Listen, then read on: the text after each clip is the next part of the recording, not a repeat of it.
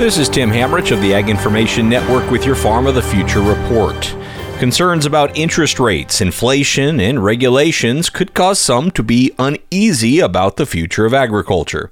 And while there's no crystal ball, legendary investor and author Jim Rogers believes continued success is on the horizon, even with diminishing farmer numbers across the globe.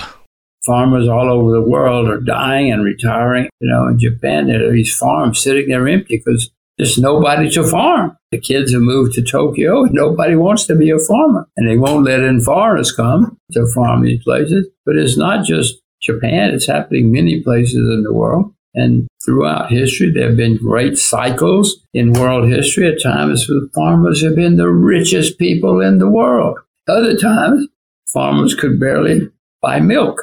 So as far as I can see, the world has had a long period where agriculture has not been wildly hot and successful, and that period is changing now. And agriculture is one of the few areas of the world economy that I see that is changing, going from really bad to really good.